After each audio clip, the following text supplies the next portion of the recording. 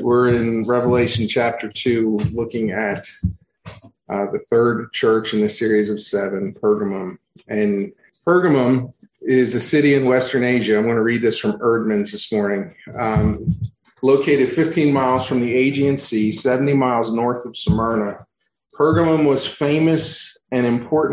famous and important city that enjoyed a rich history from the 3rd century BC to the 4th century AD. Its acropolis was located strategically atop a steep cliff, nearly 1,300 feet above the Caicus River. That's a picture of it right there. Still in existence today, giving it an excellent view of the Bay of Lesbos. Ancient Greek kingdoms based their power here as a means of controlling vast regions of prominence as a major military and political center. With the conquest of Alexander the Great, some 334 years before Christ, Pergamum rose in prominence as a major military and political center. Rome conquered the area 133 BC. Pergamum became the chief city of Asia, the location of the beginnings of the imperial cult in the East, and a continued center of intellectual and economic influence. In 88 BC, Pergamum joined a revolt against Rome, prompting Antony to give his beloved library to rival Alexandria. Since 350, Pergamum was also known for its worship of Asclepius. So yesterday, we're in town and I see an ambulance go by. Anybody recognize that? Anybody know what that is? Staff of Hermes. Nope. Close. The staff of Hermes has 2 snakes intertwining it. This is the rod of Asclepius. Didn't realize that. You see it on ambulances everywhere, hospitals. You know who Asclepius was? Was the god of healthcare. Pergamum was also known for its worship, aside from Caesar, which we'll talk about, but it was known for its worship of Asclepius, god of healthcare, the serpent god of healing. He was known as. Could not help but think about that in light of our current context. We talked about it in Bible study this morning. What have we done in the name of reproductive health care in the last 47 years in our country? Some 63 million babies have been slaughtered on that altar. And here we have the serpent god of healing, who many came to visit and would sleep in the temple in the hopes that the God of healthcare would rescue them and save them from poor health. When John wrote the book of Revelation, Pergamum had been a major seat of government for 400 years. Evidence of the Jewish community can be found in literary sources. The Christian church probably developed here during Paul's 2-year stay in Ephesus. Examples of the city's magnificence are its 40-foot-high altar to Zeus, who's made a comeback in some of our hero movies of late. So there's a 40-foot-high altar to Zeus, numerous temples, theater, enlarged agora or open public meeting space, and library.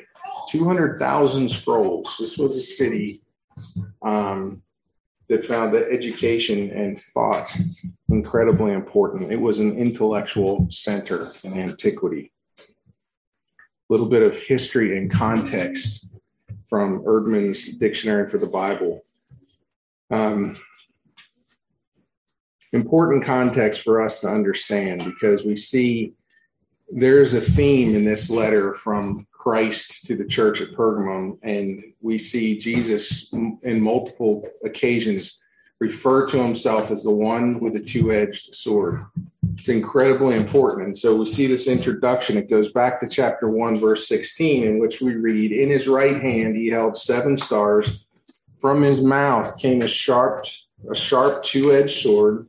and his face was like the sun shining in full strength. This again is a pictorial allusion back to the Old Testament and emphasizes Christ's authority to judge. Talked about this in our Bible study this morning. Incredibly important. Turn with me to Isaiah chapter 11. Isaiah chapter 11.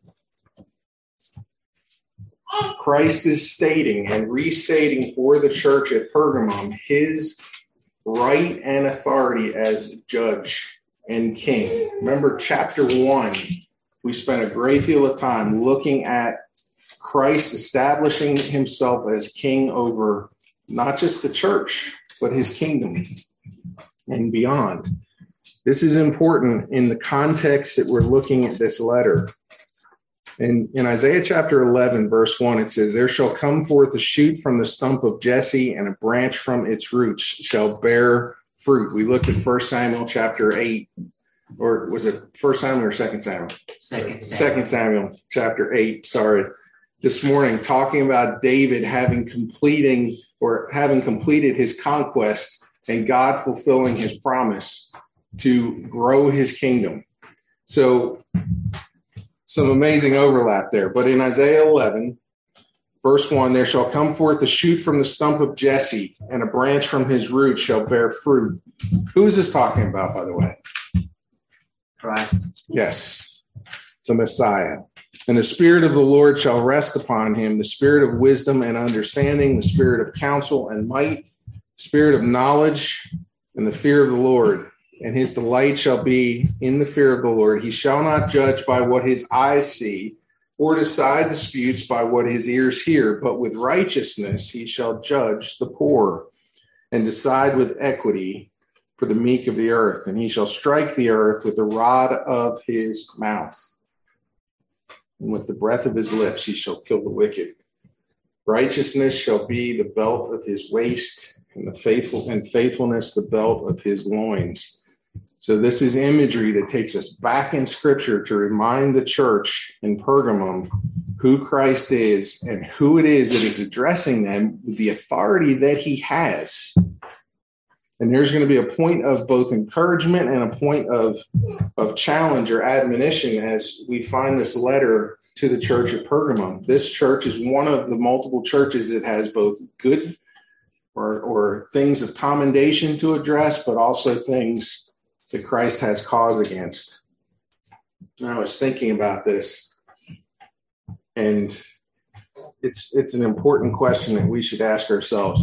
If Jesus sent a letter to each one of us as fathers and husbands to our homes, what would it say? You ever thought about that? Think about it. We're looking at these 7 churches as these churches in Asia Minor, and yes, they are. But it is to those that hear. It is written to those that have an ear to hear. If Christ were writing a letter to us as the heads of our homes that make up the collective body of this church, what would it say? What would he tell us? It's a challenging question. And one that should make us introspective. His word is the judge of all matters, seen and unseen. Isaiah reminds us of that. He does not judge based on what he sees. We have a front that we tend to put on for each other, don't we? People see our best sides, our dress up, if you will, on Sunday mornings.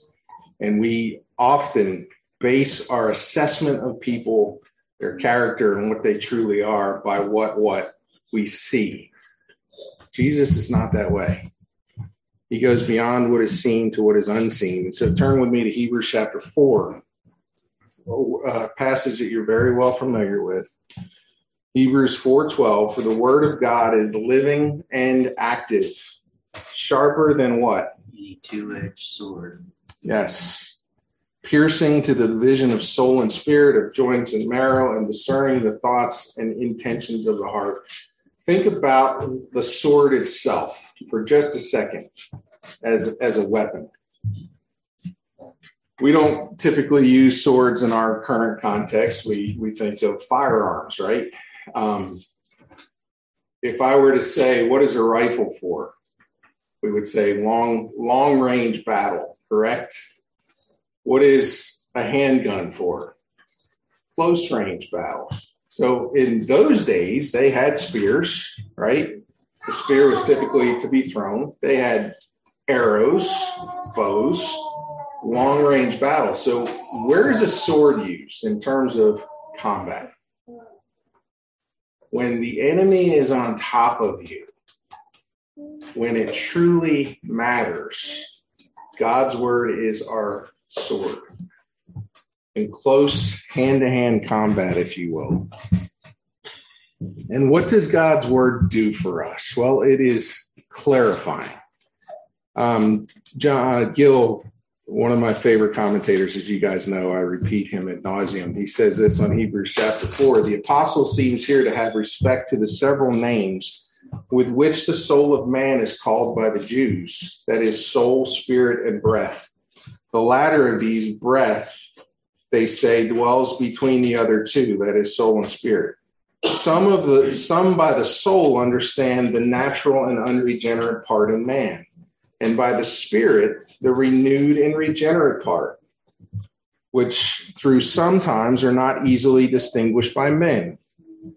Now, that's a fair point that Gill brings up, because how do we know that a person is regenerate? What? We look on the inside of them and we see it? How do we know? I would love to think that everybody sitting here this morning has been born again of the Spirit of God. But how do we know that? We can be judges of fruit, but beyond that, yet, who sees it? Who sees? Gill continues, he says, these are not easily distinguished by men, but yet they are by Christ. Others think the soul designs the inferior faculties, the affections, and the spirit, the superior ones. The spirit, or the mind and the understanding. But the apostle's meaning seems to be this, that whereas the soul and spirit are invisible, the joints and the marrow. Now, this was long before x-rays ever came to be. In writing in the context of Paul in Hebrews, they didn't have x-rays, did they? So when Paul mentions joints and marrow, who could see it? You see his pattern here. He's talking about things that we cannot see with the naked eye. And everything that is not to be able to be observed by us with our faculties, our understanding, our wisdom, our eyesight, God sees it all. He says, the word reaches the most secret and hidden things of men and is a discerner of the thoughts and the intents of the heart. Christ knows what is in man. He is the searcher of the hearts, the trier of the reins of the children of men. And this will be more apparent at the last day, when he will make manifest the counsels of the heart and will critically inquire and accurately judge of them. We don't even know our own intentions, do we? Scripture says the heart is deceitful above all things and desperately wicked. Who does it deceive? Does your heart deceive me? Whose heart is in danger of deceiving me? Mine. Because I would like to think of myself that my motives and the intents of my heart are as pure as the driven snow. Wouldn't I? And you would like to think the same thing of yours. We don't even know the deep, dark recesses of our own hearts, but God does. And he sees them, and he can dice and separate them and accurately judge them all. His word will be and is the judge of all men, both the wicked outside and inside the church. Revelation 19:15 says, from his mouth comes a sharp sword with which to strike down who? The nations. and he will rule them with a rod of iron. This goes right back to Isaiah chapter 11. He will tread the winepress of the fury of the wrath of God, the Almighty. So we will see next week. We're not going to look at it this week, but God warns the church in Pergamum because there are things that are not right within that body. And he says, repent, or else what? I will come and make war with those that are disobedient with the sword of my mouth. Well, God is telling the church in Pergamum, elders, leadership, if you're not going to deal with sin, I will come deal with it for you. That's exactly what he's warning the church in Pergamum regarding their allowance of idolatry within the church and false teaching. So what does that tell us? It should tell us this. I hope you're listening. There is no safe harbor within the walls of this church that will keep you from being judged by God. You may have Christian parents that love you desperately and want you to believe and understand and see the gospel. You have no safe haven in a Christian family from the judgment of God. It will find everyone. I'm thinking about Exodus chapter 12. We find Israel, and we're going to come to the Lord's table this morning. We find Israel. The last plague, do you remember what it was? God says to Israel, take a lamb and kill it and apply the blood to the doorposts. Why? Because the death angel is coming to Egypt. And what happened with the death angel after it went to Egypt? It went to the land of Goshen. And any that had not applied the blood to the doorpost and the lintel of the door, the death angel came to their house. And what did it do? It took their firstborn, whether they were Egyptian or Israelite. There is no safe harbor or escape from the judgment of God within the walls of the family or the church. Hear that, please. Where the blood was not applied, death reigned, and families grieved. His word will be judge of all men, both the wicked outside and inside the church. Judgment must begin where? Anybody? Where does judgment begin according to God? Household of God. God is jealous of his people. And if the church in Pergamum would not deal with its sin, he was going to deal with it for them. The sword is a reoccurring theme in the letter to the church of Pergamum, and the use is parabolic, taking us back to the use of parables. And the wording is important because it both warns and simultaneously it judges. There's a warning to those that have ear to hear. Who are those? The warning is for people that are listening. Who are listening? Jesus said, my sheep, what? Hear my voice and they follow me, and I give unto them eternal life. There are those that are pretenders. They're wolves in sheep's clothing. They look just like a sheep. To this, it is a warning to them. And it's an important question to ask. Why does Scripture use parables? And this is another parable here. We see Jesus with a sword protruding from his mouth. If we look back in Revelation chapter 1, and we see this vision of him standing before the lampstands. And I remember the first message that I ever preached, and I was 15 years old, and Dad made me preach. It was on Isaiah chapter 1. And the reminder that the ox and the donkey had better knowledge and understanding than Israel did of God. That was the essence of the teaching of Isaiah chapter 1. And Isaiah lays it out very clearly. And then as you get further into the message of Isaiah, it goes to darker and darker parables, things that are not easily understood. And at the end of the book of Isaiah, we find a declaration about them. They do not hear, they will not hear. And so the message goes to parables. Matthew chapter 13, verse 33, he told them another parable, meaning Jesus, the kingdom of heaven. And this is what we're talking about this morning. We're talking about the kingdom of heaven. The kingdom of heaven is like leaven that a woman took and hid in 3 measures of flour till it was all leavened. All these things Jesus said to the crowds in parables. Indeed, he said nothing to them without a parable. This was to fulfill what was spoken by the prophet Isaiah. I will open my mouth in parables. I will utter what has been hidden since the foundation of the world.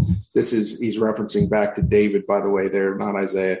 And then it says in verse 36 that he left the crowds and went into the house, and his disciples came into him, saying, "Explain to us the parable of the weeds in the field."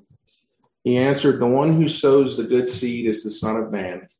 The field is the world, and the good seed is the sons of the kingdom.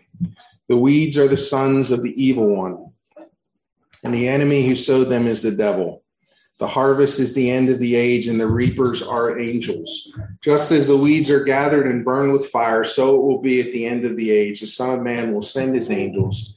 They will gather out of his kingdom all causes of sin and all lawbreakers and throw them into the fiery furnace. In that place there will be weeping and gnashing of teeth. Then the righteous will shine like the sun in the kingdom of their Father. He who has ears, let him hear." And why didn't Jesus just make it plain to the crowds like he did to his disciples? Surely the end goal is clarity to the hearer, right?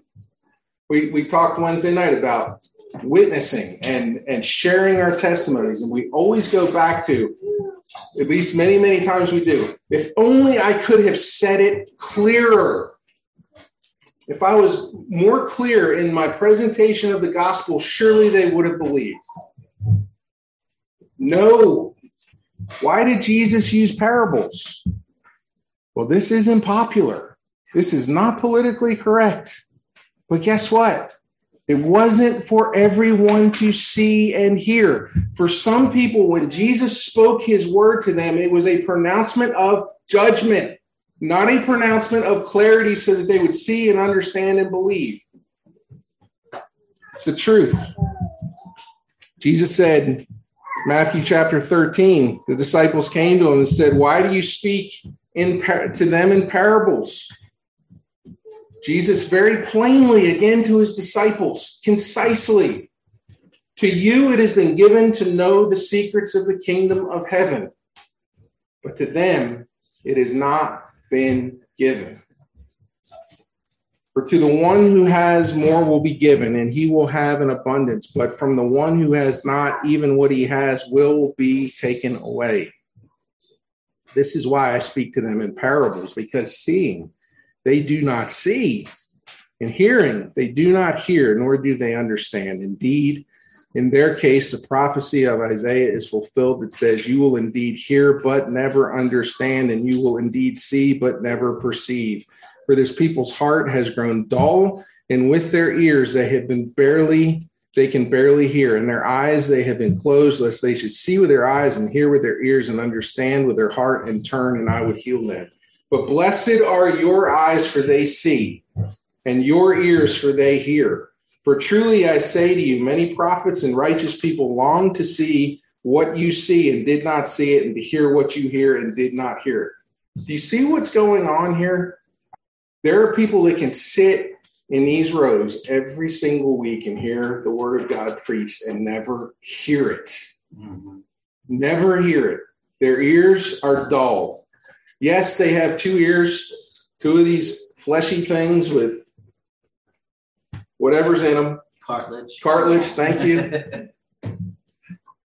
And you can hear the words. And I can be crystal clear in the words that I say. Or not. But hear this. If you are listening to the teaching and the preaching of God's word and it is going nowhere with you, I don't know this in your specific personal case, but you may very well be under the judgment of God. That's how serious it is. Why do you use parables? Because Jesus was judging them. He is the righteous judge. You say he could have been clearer. Yes, he could have. And the only reason the disciples understood was not because they were smarter. They were fishermen. Not that there's anything wrong with fishing. But guess what? They weren't the intellectual elites in the crowds that Jesus was teaching. But Jesus told them, you understand because I gave it to you to understand. I gave it to you. It's called grace. Why do we understand? Why have we repented? Why have we believed? Because we're smarter? No, because God's grace has opened our eyes. And for those that don't see and don't hear, they're under judgment. And so we see, again, a picture in the book of Revelation, the parabolic language that John uses here, Jesus giving to John to talk to the 7 churches. Why is Jesus talking to the 7 churches in parables? I'm coming to you with a sword out of my mouth. Why is he giving that to the church of Pergamos? Because some of them would hear and some of them were about to be under his judgment. So the imagery of the sword is incredibly important. Think about the context of the church in Pergamos when Jesus says, I am coming to you with a sword from my mouth. What do they know of the sword? What does Pergamum know of the sword? This is very, very plain imagery. And if you're talking to the church, the elders at Pergamum, especially as we understand it, that one of them was martyred. Who martyred him? When Jesus talks about coming to them with the sword of his mouth, what immediately should come to their minds? If you were sitting in their congregation, the same thing would come to your mind. Who? Come on. I know you guys are awake. Who would they think of in their current context? Rome. Yes, Rome. We think of Rome and the sword. Where does our mind go? Anybody? Come on, 3 guesses and 2 don't count. What chapter in the book of Romans? Romans 13. Does for me. Romans 13, let every person be subject to the governing authorities, for there is no authority except from God. And those that exist have been instituted by God. Therefore, whoever resists the authorities resists what God has appointed, and those who resist will incur judgment. For rulers are not a terror to good conduct, but to bad. Would you have no fear of the one who is in authority? Then do what is good, and you will receive his approval. For he is God's servant for your good.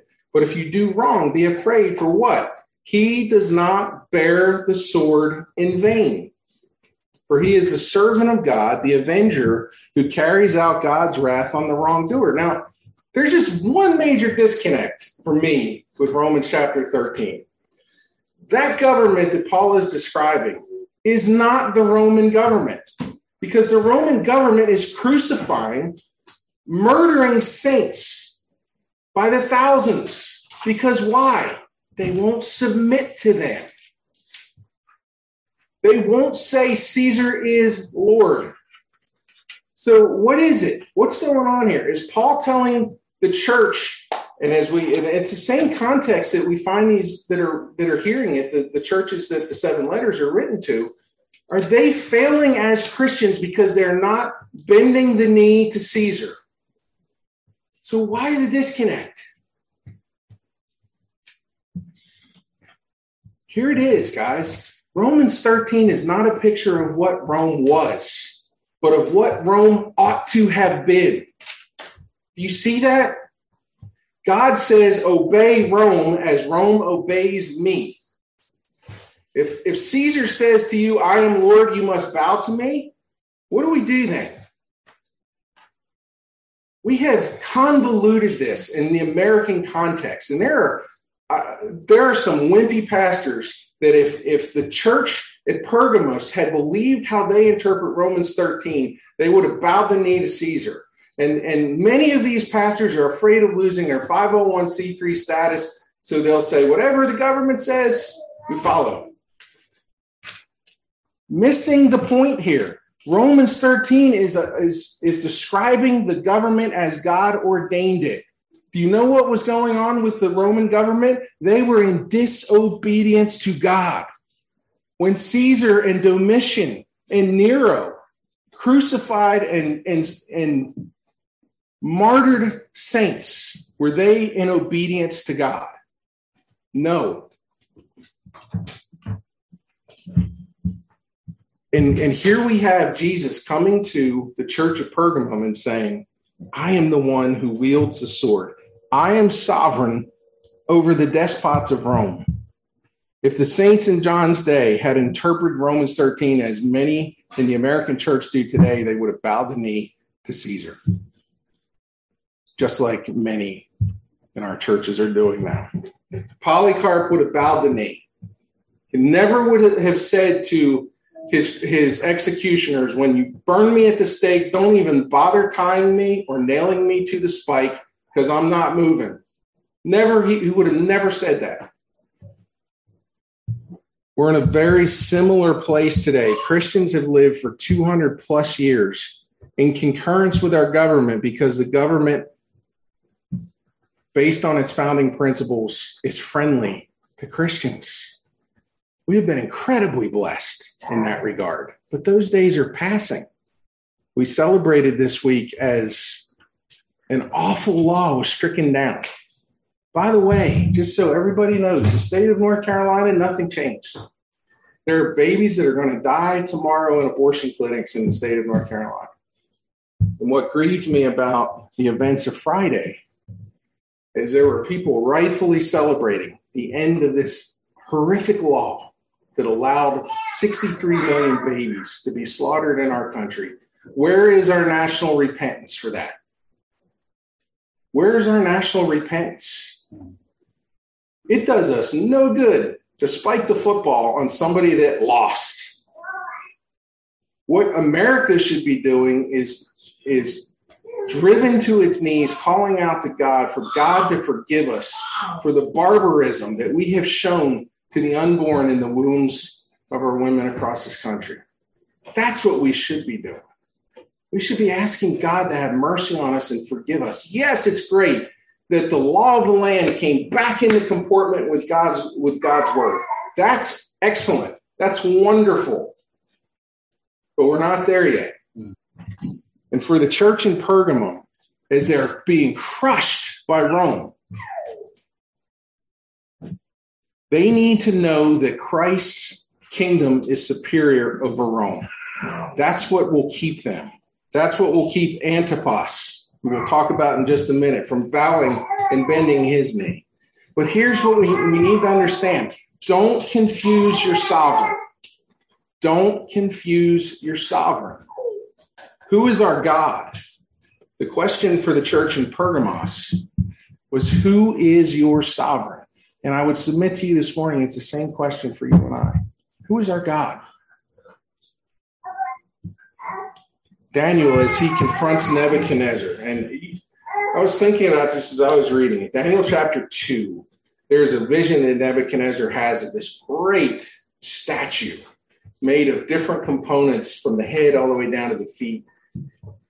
And here is Daniel, who goes to Nebuchadnezzar and says, you're the head, and you're about to be smashed to smithereens. Can you imagine the intestinal fortitude it took for that man to stand in front of the most powerful man on the face of the earth and said, God's kingdom is going to smash you to smithereens? Could you have done that? Talk about guts. But Daniel tells him the truth about the dream. And it starts with the image, mighty and exceeding in its exceeding brightness, stood before you, and its appearance was frightening. The head of the image was of fine gold, its chest and arms of silver, its middle and thighs of bronze, its legs of iron, its feet partly of iron, partly of clay.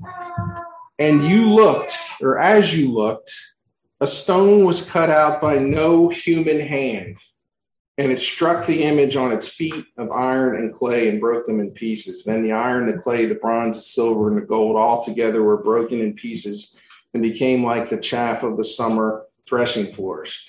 What is the stone carved out without hands?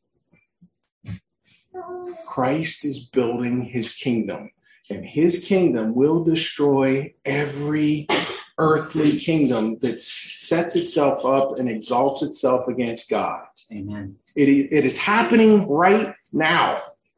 Jesus told his disciples, the kingdom of God, what? Comes not with observation. Everybody wanted to know when Jesus was going to establish his earthly kingdom. Jesus said, I'm already establishing it, and you don't see it. But blessed are your eyes, for they have seen, and your ears, for they have heard. Verse 43 of that same passage in Daniel chapter 2. And as you saw the iron mixed with soft clay, so they will mix one another in marriage, but they will not hold together, just as iron does not mix with clay. These mighty earthly powers will try and marry. They'll try and gather up strength together. Surely there's strength in numbers.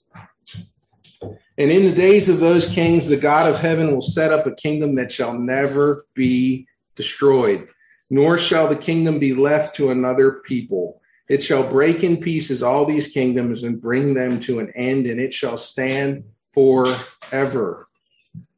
Just as you saw that a stone was cut out from a mountain by no human hand, and that it broke in pieces the iron, the bronze, the clay, the silver, and the gold, a great God has made known to the king what shall be after this. The dream is certain, and its interpretation sure.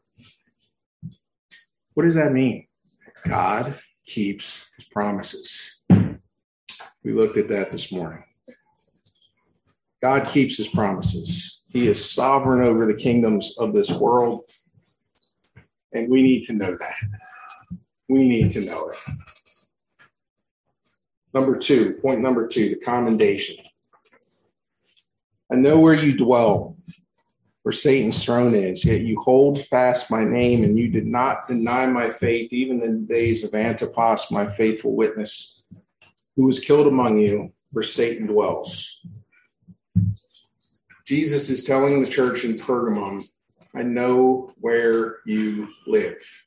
The idea here is intimate knowledge of our status and condition. J.K. Beale, in his commentary on this passage, says this: as in Smyrna, Satan is named as the ultimate instigator of persecution. The throne of Satan in Pergamum is a way of referring to that city as a center of Roman government and pagan religion in the Asia Minor region. It was the first city in Asia Minor to build a temple to a Roman ruler, Augustus, and the capital of the whole area for the cult of the emperor. The city proudly referred to itself as the, quote, temple warden, unquote, of a temple dedicated to Caesar worship. Life in such a political religious center put all the more pressure on the church to pay public homage to Caesar as a deity, refusal of which meant high treason to the state. And here is the problem for the church of Pergamum. There could be no peaceful coexistence. Jesus says, I know where you live. And where you live is Satan's throne. Ever want to move away? If ever there was a reason to move, Jesus says, I know where you live. And where you live is the heart of Satan's kingdom.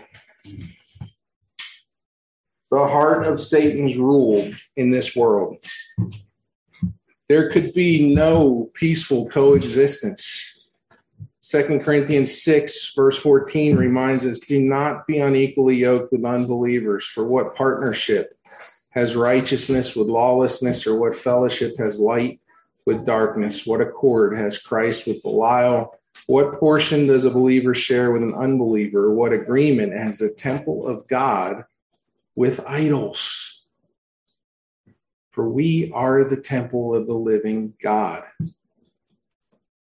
Jesus in the Garden of Gethsemane in John chapter 12 or 17, is praying to the Father, and we have this inside look at this intimate conversation between the Father and the Son as Jesus is about to ascend the cross. And what does Jesus pray for his people? He said in verse 11, I am no longer in the world, but they are in the world, and I am coming to you. Holy Father, keep them in your name, which you have given me, that they may be one even as we are one. While I was with them, I kept them in your name, which you have given me.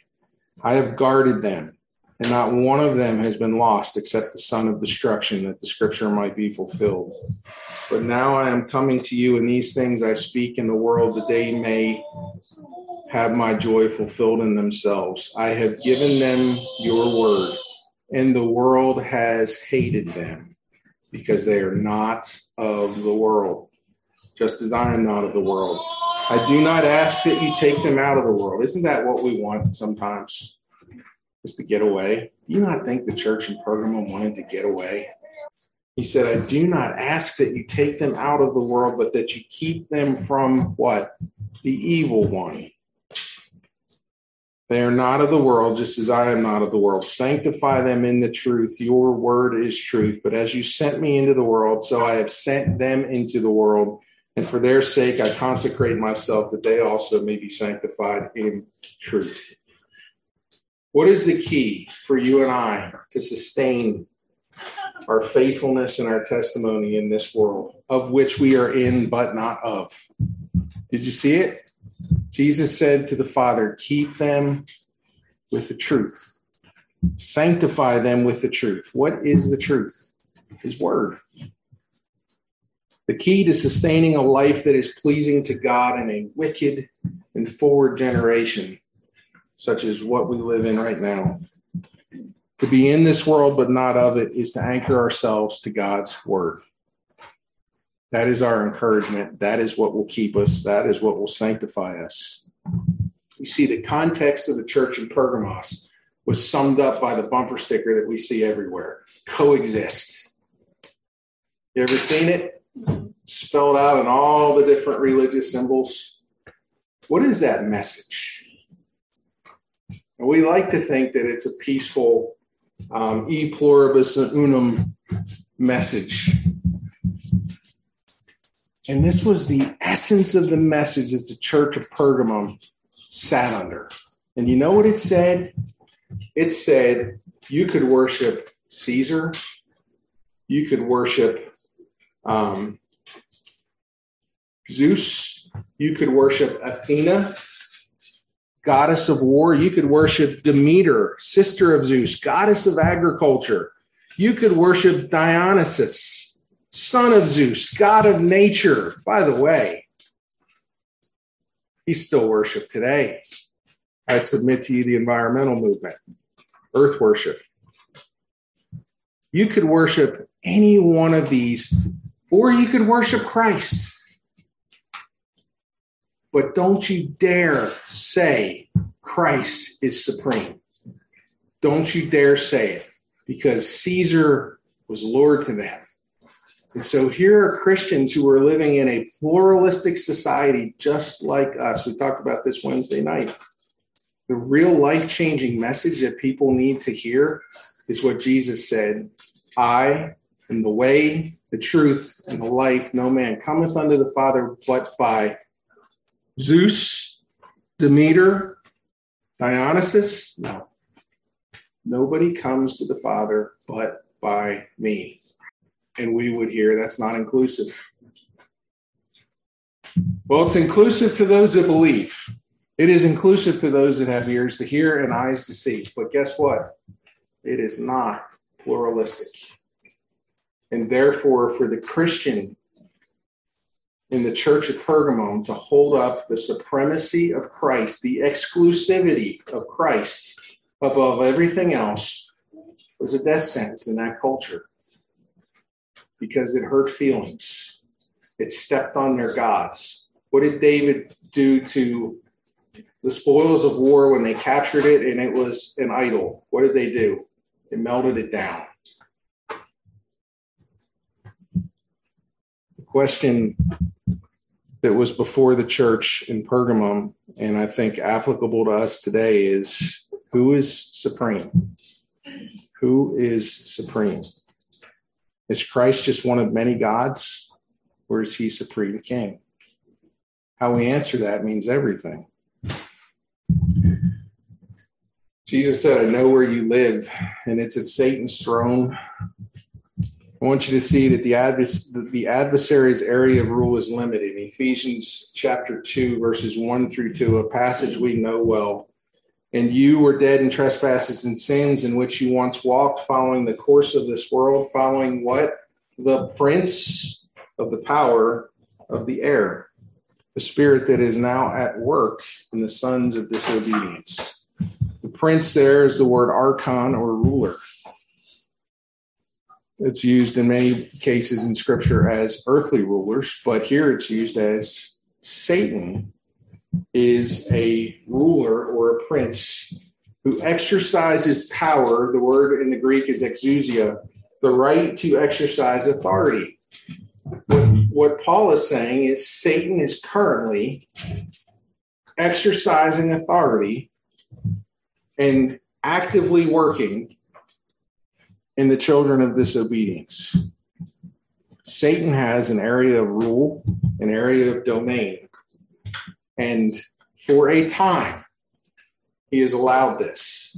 In Revelation chapter 20, verses 1 through 3, it says, Then I saw an angel coming down from heaven, holding in his hand the key to the bottomless pit and a great chain. By the way, Revelation 20 is probably the most controversial chapter in the entire book, where we get into the discussion of the 1,000 years. I will not tip my hand until we get to Revelation chapter 20, so that's 18 chapters away, so you're going to have to come back. But he said, he seized the dragon, the ancient serpent, who is the devil and Satan, and bound him for 1,000 years and threw him into the pit and shut it and sealed it over him so that he might not deceive the nations any longer until the 1,000 years were ended.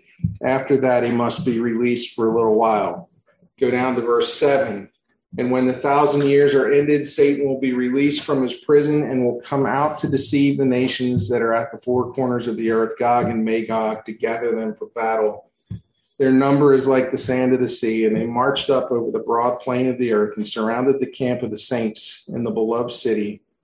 But fire came down from heaven and consumed them, and the devil who had deceived them was thrown into a lake of fire and sulfur where the beast and the false prophets were, and they will be tormented day and night forever and ever.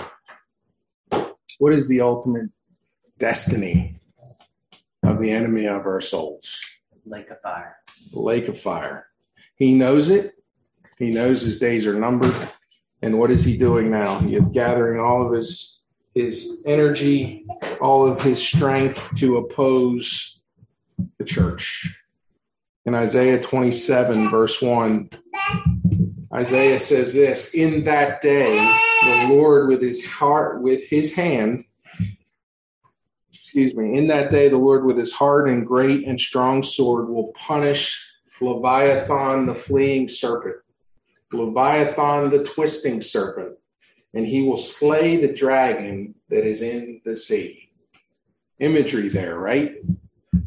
But Isaiah is predicting exactly what I just read from you in Revelation 20, that Satan will be cast into the lake of fire. Why is that important to the church of Pergamum? Because right now, today, as they were reading that letter, they were under fire because they were at Satan's doorstep. Satan, though temporarily exercising authority to blind minds, has been limited and his days are numbered. In 2 Corinthians 4:4, we find in their case, the God of this world hath blinded the minds of the unbelievers to keep them from seeing the light of the gospel of the glory of Christ, who is the image of God. I remember I was struggling as a teenager, probably 15, 16 years old, and I remember this conversation with my dad, and he was talking to me about the spiritual battle that I was beginning to understand as a teenager, but not really grasping. And in typical fashion, my dad always did, he reminded me that Satan was just a dog on a chain. What do you mean, Dad? He exercises authority over those within his reach, within the grasp or the radius of the chain. But for the believer, he is just a barking dog. He's a barking dog without a bite because we are out of his reach. You say, well, what about the church in Pergamum? He's talking about Antipas, who was murdered by Satan. How could we say that they were out of Satan's reach? Because Satan lost. He could not have the soul of Antipas. What did Jesus say about fearing those that can kill the body? Don't fear them, but fear them that can kill both body and soul. Who has the authority over the soul? Not Satan.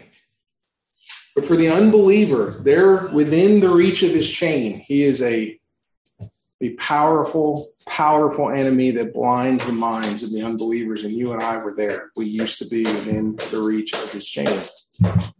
But now for you and I as Christians, as children of God, we have been taken from the kingdom of Satan into the kingdom of Christ. He's just a barking dog now, and his days are numbered. The commendation concludes with this statement. He says, yet you hold fast my name, and you did not deny my faith, even in the days of Antipas, my faithful witness. Who is Antipas? Well, that's a mystery. If you do some research on Antipas, he is mentioned in Scripture all of one time. Now, we talked about Polycarp last week. Remember Polycarp, who was the bishop of Smyrna, the elder of Smyrna? There's a lot more history, a lot more church history about Polycarp, but not here for Antipas. And it's noteworthy that virtually nothing is known about the man. There's conjecture, and there are different stories that you can read. Some people conjectured that Antipas was put inside the belly of a bronze bull that was hollowed out, that was used in the worship of those gods, perhaps Zeus, in this city, and was burned alive, basically baked inside the belly of this bull.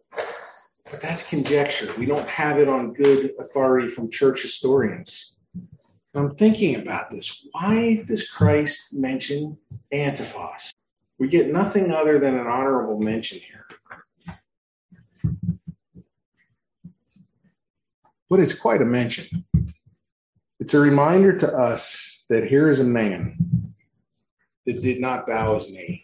I was thinking about 1 Kings chapter 19 after the great showdown between Elijah and the prophets of Baal. Remember, Elijah flees to the wilderness because after this incredible exercise of courage where he confronts 400 prophets of Baal and all of Israel looking down on him, because at that point in time, God was not the God that Israel worshiped.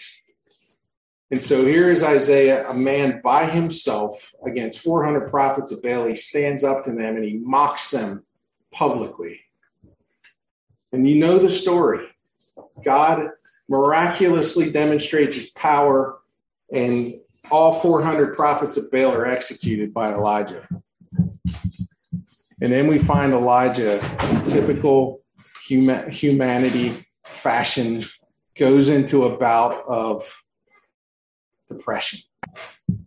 You ever notice that after great spiritual highs, boy, the drop off is just right like that. And we find Elijah in a cave wanting to die because nobody loves the Lord. I'm the only one left. And you remember what God told Elijah?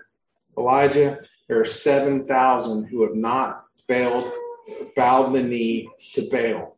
You don't know their names. And that's the key here I want you to see. Antipas, we don't know him.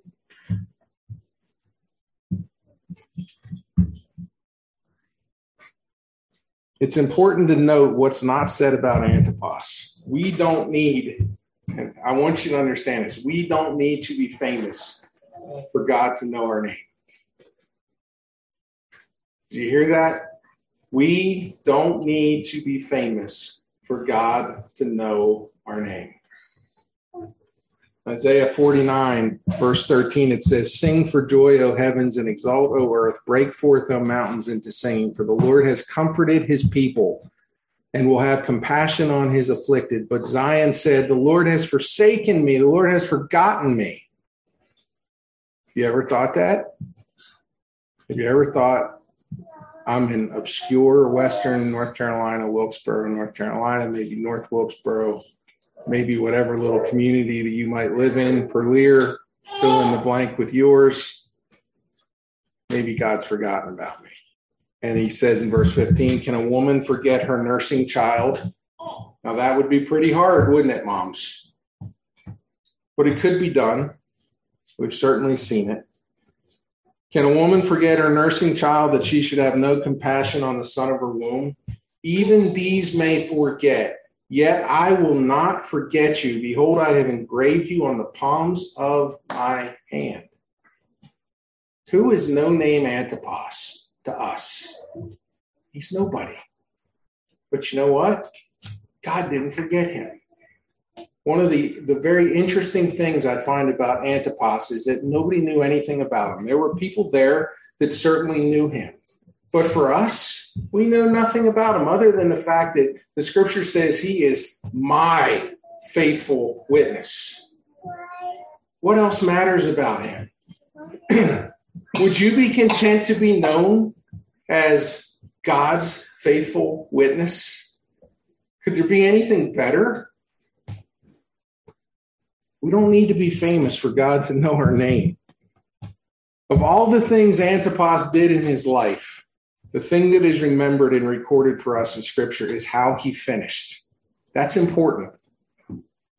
He was a faithful witness to the end. In Hebrews chapter 11, we know the chapter very well. We call it the faith chapter. Verse 32, and what more shall I say, for time would fail me to tell of Gideon, Barak, Samson, Jephthah, and David and Samuel and the prophets. All of these, by the way, were famous because we read of them. We study them. But then he goes further, verse 33, who through faith conquered kingdoms, enforced justice, obtained promises, stopped the mouths of lions, quenched the power of fire, escaped the edge of the sword, were made strong out of weakness, became mighty in war, put foreign armies to fight. Women, no names. Women received back their dead by resurrection. Some were tortured, refusing to accept release so that they might rise again to a better life. Others, no names. Others suffered mocking and flogging and chains and imprisonment. They, no names. They were stoned. They were sawn in two. They were killed with the sword. They went about in skins of sheep and goats, destitute, afflicted, mistreated, of whom the world was not worthy. Wandering about in deserts and mountains and in dens and caves of the earth. All of these, no names, though commended through their faith, did not receive what was promised, since God had provided something better for us, that apart from us, they should not be made perfect. What is that talking about? Jesse took us through that. That is the resurrection of the dead, in which they will be given new bodies. And when will that happen? All these people that went through all of that, that will happen when we're all together.